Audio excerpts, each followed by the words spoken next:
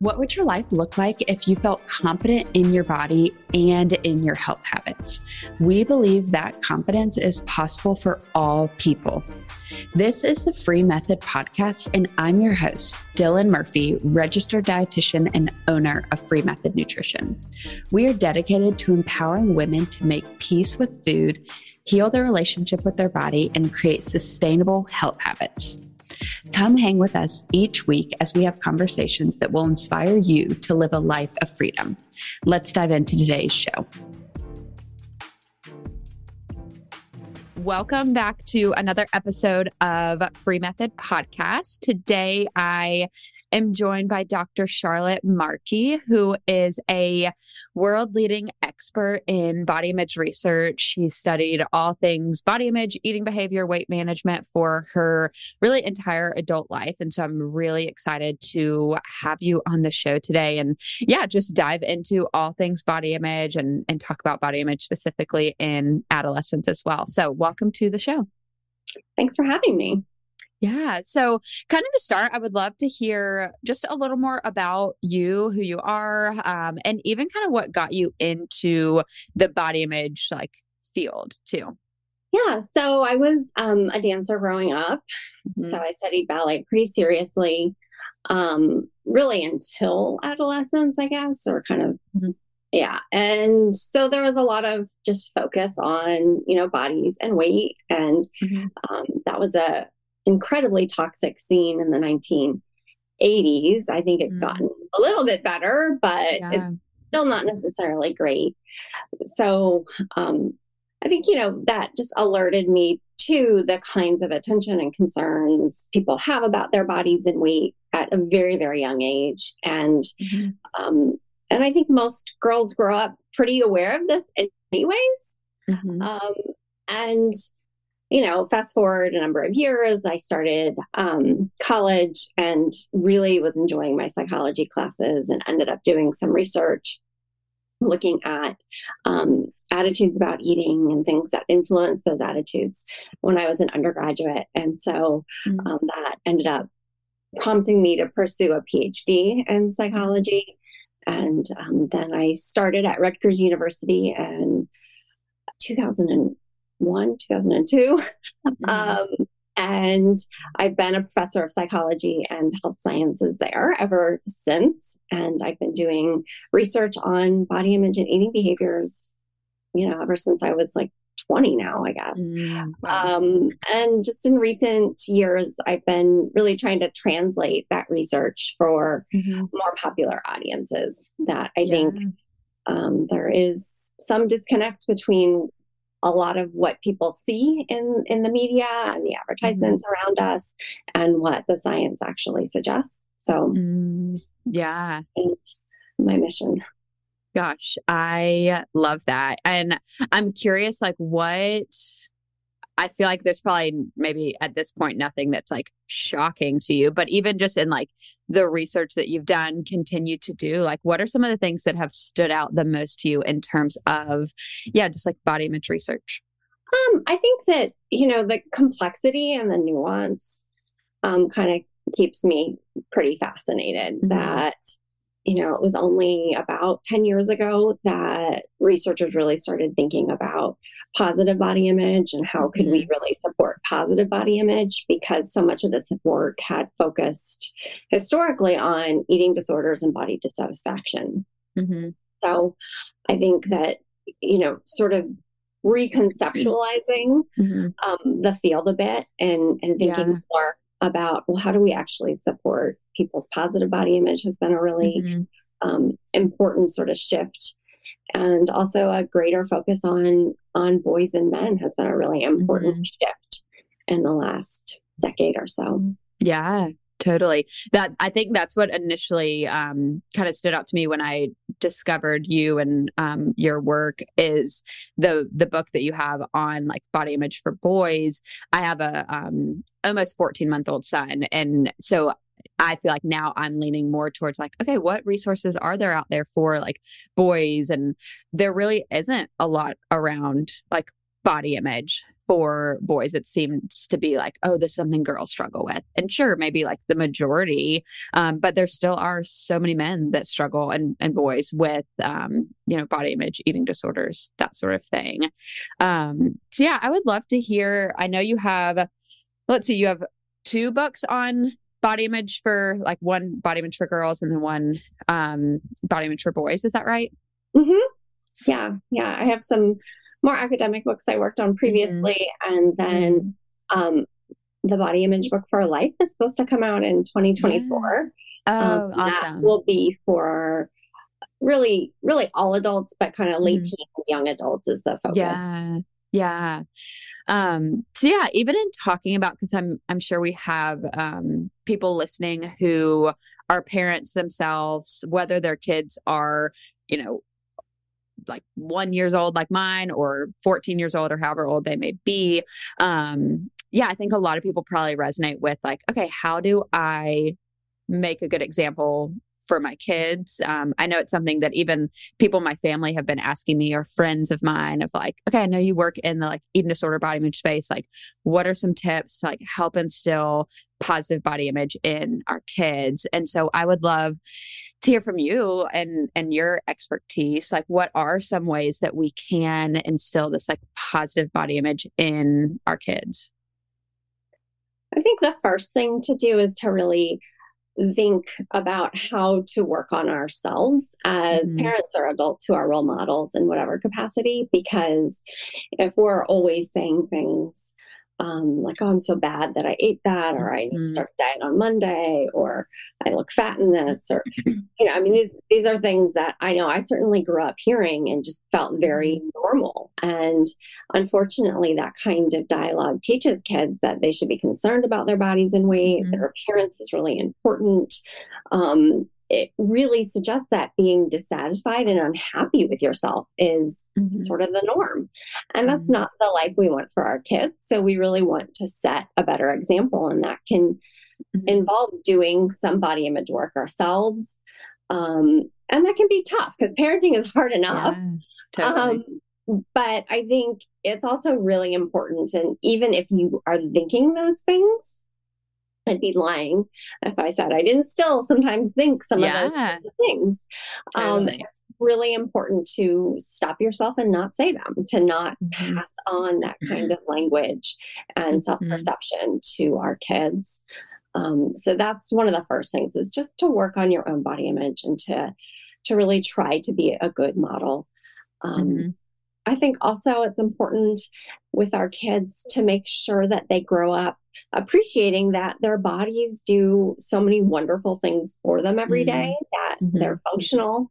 It's not just about how they look, that, we don't value them just for their appearance, that we value them for a whole bunch of other things.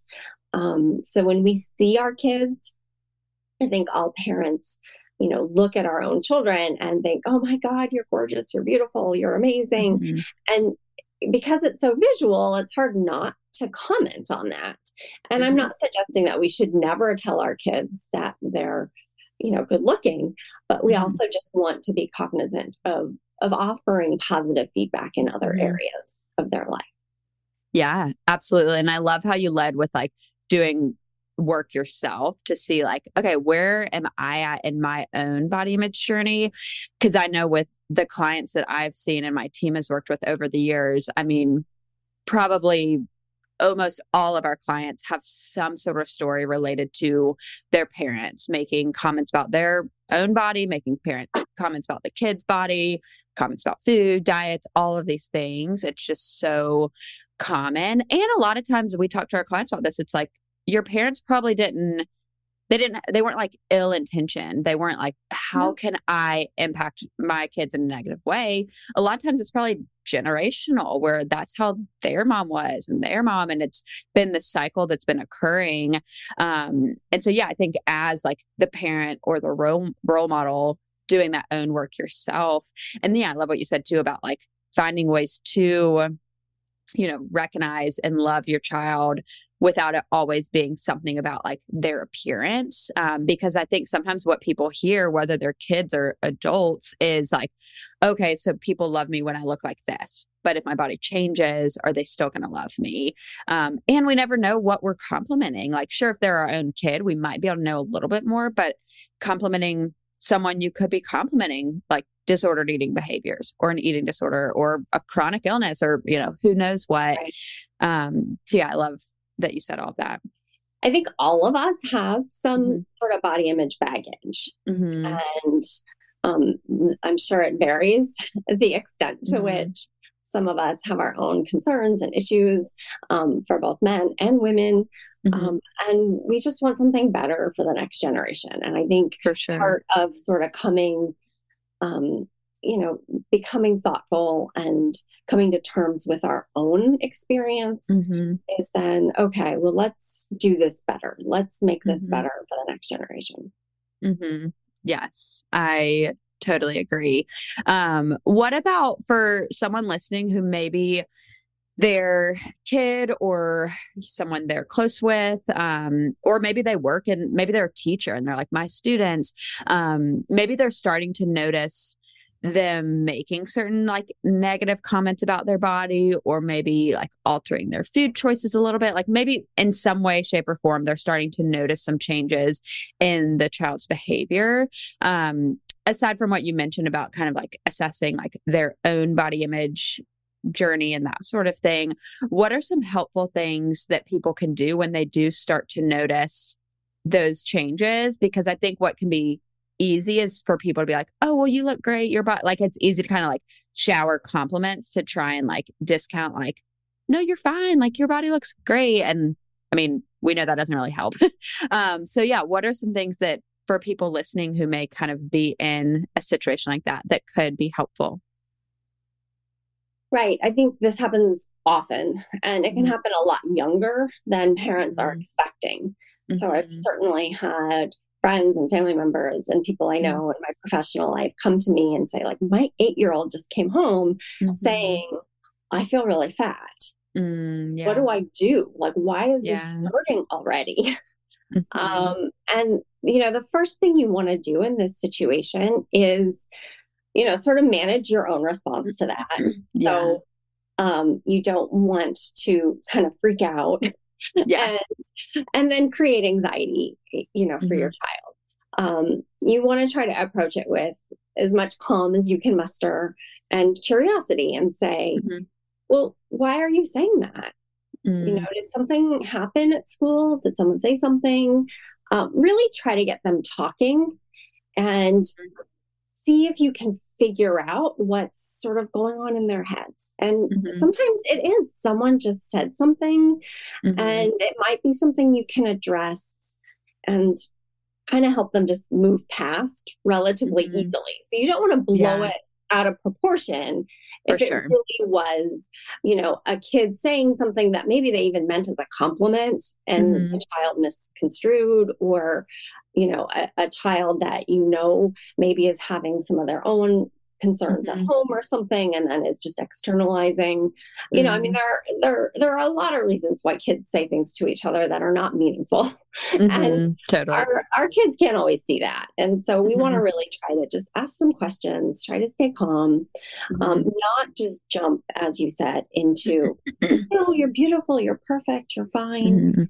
And again, I think it's fine to offer some of that positive feedback, but also to get at the deeper issue, which is your kid worried about something else? Is this about a relationship at school? Maybe is this about a kid feeling left out? Is this about a kid feeling not athletic enough, maybe not making a team, or are there other issues that you want to address? And then if it's a kid didn't get picked to play on a team or something, that's a good time to remind kids that, well, we're not all good at whatever sport. We're not all good at that. Like, you have your own talents. I know it seems important now to be athletic. Not everyone is, I mean, you can work on sort of the real issues. Sometimes they're not always these comments and these concerns. on the surface, they may seem to be sort of body image concerns that almost trigger us as adults, but they're not necessarily, really body image issues. Now, of course, they do seem like they are body image issues, and depending in part on the age of the kid and what kind of behaviors they're engaging in, it might make sense to call in professional help, because I think as parents, we don't like to admit when there's something wrong with our kid and we can't fix it. That feels like a failure. And I get that. But it's much better to call in a professional for, a few sessions even that can serve as a sort of intervention before a problem becomes serious. Because as you know, when disordered eating becomes a clinical problem, we can be talking about really a life-threatening problem. Totally. So if we can avoid that, that's really, really optimal. So, yeah. Yeah. And you'd rather err on the side of caution of like, okay, we only need to like have a few sessions and then, we're good to go. But I feel like you'd rather do that than let things continue and it get to a point where then it's, much worse than maybe it could have been. And I think too, we send a really important message to kids when we do this is we tell them it's okay to get help, that people need help. And that going after help, whether it be, some sort of mental health or physical health or, whatever it is, that's acceptable, it's reasonable. That's what people should do, that most of us will need help at some point. So it's a good lesson for kids to learn at a young age. Yeah. Helps to kind of break the stigma of like, it's okay to need help. It's okay to ask for help. And probably helps as the parent to like model to the kid of like, I don't know all the answers, but there are experts who do know the answers to these things or can help you with these things. So let's utilize these experts that we do have. And just like anything else, I mean, as parents, we want to kind of be everything to our children, but we really can't be. I mean, there's a reason why parents don't usually teach their kids how to swim. It doesn't go well, right? It's better to pull in someone else with a little bit of expertise who, because kids get anxious and afraid in that context. And so having an outsider help can be really beneficial, right? So I know how to swim, but I didn't teach my kids how to swim. I got someone else to do that, because then they could try to mitigate some of that anxiety. They knew special techniques. They had that expertise. And it just went much better, right? So it's sort of analogous, even when we're talking about mental health care. Pull in somebody else. You can't really do it as well as a parent. Yes. I think that's such a good example too with the swimming, because you're so right. It's like, okay, I know how to do this skill, but I'm not like an expert in this area. So I'm not going to be the one to teach you, because I might do more harm than good. So I'd rather enlist an expert who can do this. And then, maybe we reach that destination quicker than if we tried to do it on our own. 100%. Yeah. I'm curious what you see and what you've seen kind of in research, the impact that kind of like bullying or like self-esteem or that sort of thing can have on kids' body images too.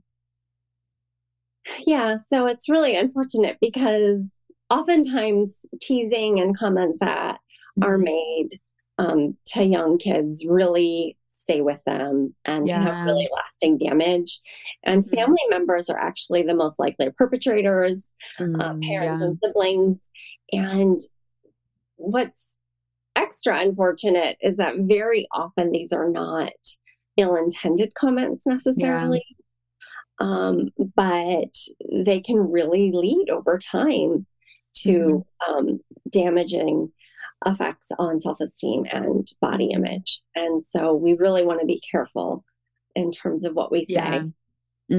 Yeah, because you're so right. Like sometimes the comments may not be ill-intentioned, but it's not a great thing to say. And sometimes it may be ill-intentioned, but you're so right too. I mean, I think about people who have sat in my office remembering things someone said about them when they were 8 years old, 10 years old. And, the fact that like a comment, a phrase, something could like stick with someone for that long. Encourages us to be like really careful with the way we talk to people about like their bodies or don't say things about people's bodies because it might come off in a not great way. Yeah, agree. I think that, the intention doesn't necessarily always matter when you're talking to a young child. They can't tell. That 8-year-old doesn't know that you're just kidding or that you love them so much anyways. Yeah. They are just hearing like there's something wrong with me. And sort of feeling of inadequacy that can then emerge as a result can be really persistent.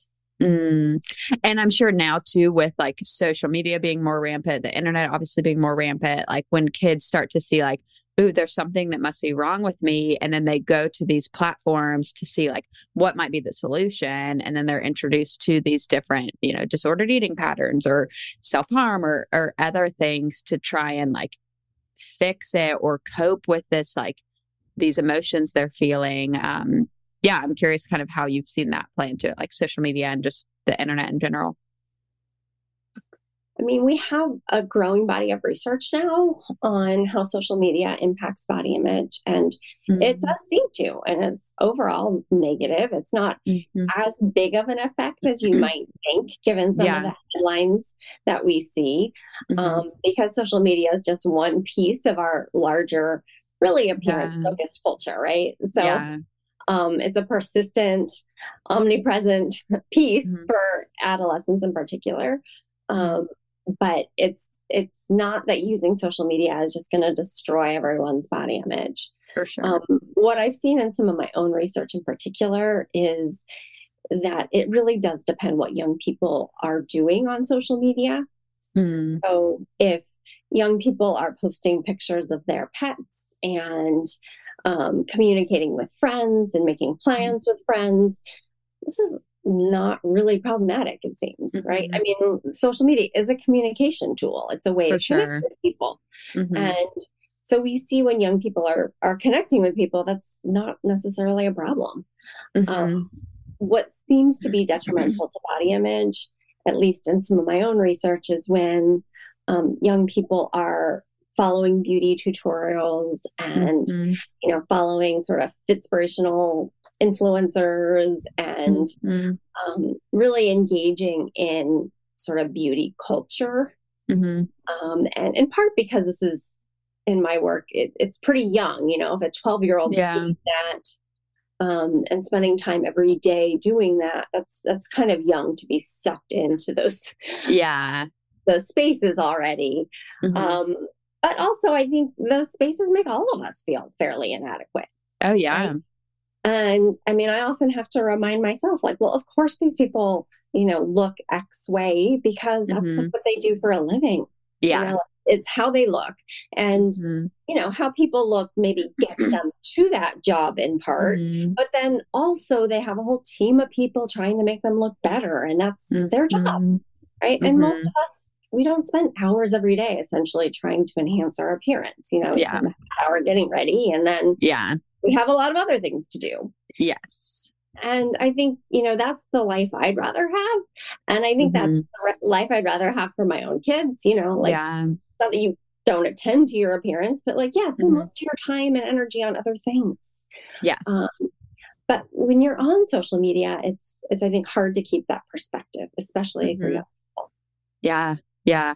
I noticed that in myself. I've noticed it in so many different stages of life, but, being, in that like immediate postpartum season, like the first like 6 to 12 weeks or so, obviously I wouldn't necessarily say downtime because I had a newborn, but a lot of time just like laying around the house. And so like scrolling through Instagram, seeing all these moms at a similar like stage that I was, but seeing them with like their hair done, makeup on, all these things of like, I reached a point of like, I need to like unfollow these type of people or maybe just spend less time on social media because I'm comparing myself to these other people. And yeah, like you said, it's like some of these people, this is their like full-time job. So like, of course they're going to look put together. But I know for me, and that's something I talk to a lot of clients about, like setting boundaries around how much time you spend on social media, because you described it so well. It's like, okay, if you're using it to like share pictures of your dog, talk with your friends, share fun pictures from like a trip you went on. Like that's great. But I think it's also something that can be used in such a negative way that can kind of spiral you into not feeling great in your body, or trying to figure out like, how can I, fix my body or look better. And thankfully, I feel like a lot of these social media platforms and internet in general have some like markers now around, or like, I don't know what the word would be, but like limitations based on things you search. Whereas I think, however many years ago, you could search like pro Anna and all this like anorexia stuff would pop up, versus now it's like, ooh, that's like we're not going to let you go there. So I think, yeah, there's a lot of stuff that's like improving as like social media becomes more popular. And obviously there's a lot of like negative things that come with it too. And there is some research to suggest that even, kids who are in some ways more savvy on social media than us adults, because they are with it. Yes. They can find what they want to find. So yeah, I'm sure.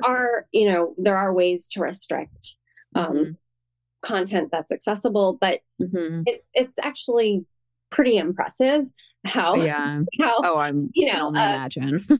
A pretty determined 14-year-old can find what he or she wants to usually. And if it's not on one platform, it'll be on another, or it'll be online. And so we really, I think, have to know as parents that the content is there. It can be negative. And so we have to talk to our kids and try to create some degree of media literacy so that they're not internalizing these standards they see around them, that they're not, that they're not globbing onto, influencers or images that are going to be detrimental to their well-being. Yeah, that's such a good point, because they're going to find a way to find whatever it may be. And I wonder, because I don't know a ton about it, but I've heard there's like some research around the whole idea with like trigger warnings of like, are these actually helpful to have trigger warnings? Or is this like encouraging people to like read these things because there's this trigger warning? So I wonder too, with some of that stuff with like it like blocking or being like, do you need help? It then kind of instills to the kid of like, ooh, like, let me look into this more. Like, why are they like telling me not to look at this? It's interesting because, body image scientists have done a lot of work now trying to figure out how can we mitigate the effects of some of this imagery in particular on people's body image. And most of what's been tried is not effective, right? Yeah. So things like labeling advertisements or it's like once people see the picture of what looks like the quote unquote perfect body, even if it's labeled to indicate, this has been edited, that doesn't seem to help. That doesn't actually mitigate the body image harm. So, in this body of research, people are trying to figure out like, how do we make, the imagery in particular, but just the media essentially less detrimental to that image. And I haven't seen a lot of work to suggest that we know how to change the media. What we know how to change is how people respond to it. And that's not easy, but it is doable. And I think that starting early and often with kids can be really valuable. We want to teach them that this is not reality, essentially. Yes. And with that too, it kind of sounds like controlling what you can control. Whereas like, we can't control what news articles get put out, what pictures get posted in the media. Honestly, it's like, does the media even care? Like they're making money regardless. Like, so controlling those conversations in your household, asking your kids questions to, assess like where they are with their body, with their relationship with food, and being aware of like changes that you may notice, because I mean, parents listening, you know your kid probably better than most people. So being aware of those sort of things. And like you said, with like the media literacy, I think those are all huge. Well, thank you so much for taking time for this conversation. This is, like I said, now having a son myself, but even just in the work I do with clients, this is an area that interests me so much because, like I said, most people I see, body image struggles aren't a like new thing for them. It's like, I've been struggling with this since I was in middle school or like as early as I remember. And so, yeah, I'm glad that there's people out there like you doing a lot of research to see like, what are things that we could do different? What are things that could help? So for people listening who maybe want to read some of your work, learn more about kind of what you do, where is the best way for people to find you? Yeah, I mean, I would just go to the most recent book web pages, which is just the bodyimageBookForGirls.com and the bodyimagebooforboys.com. And there are resources there. There's information about the books. The books are intended for kids in like the sort of 9 or 10 to like 14, 15-year-old range. But I have parents all the time tell me that they read the books with their kids and that was really helpful to them because, as I said, a lot of us adults have our own body image work to do. Totally. And we don't necessarily have the mental space as a parent, or in many cases a working parent, to really work through a more advanced book. Sometimes a kid's book is really useful. Yes. It's like, this is really helpful. This is the level I'm at. Sometimes parents say, they're like, this is exactly where I needed it to be. Yes. So, there's not as much nuance in the kids' books as there will be in the next one, but still, I think there's something of value for older kids or adults too. Awesome. Well, thank you again for coming on the show. I know this is going to be a really impactful episode. Yeah. Thanks for the work you're doing too. And thanks for having me. Thank you. Thanks so much for joining today's episode on the Free Method podcast. If you enjoyed it, please leave us a 5-star review. That helps others discover this message of freedom. Share this with your friends and make sure you tag us on Instagram at Free Method Nutrition. And if you're ready to start your own journey to freedom, I'd love to offer you a free call to chat with me about your health goals. Head to freemethodnutrition.com/free call to schedule yours. We will see you in the next episode.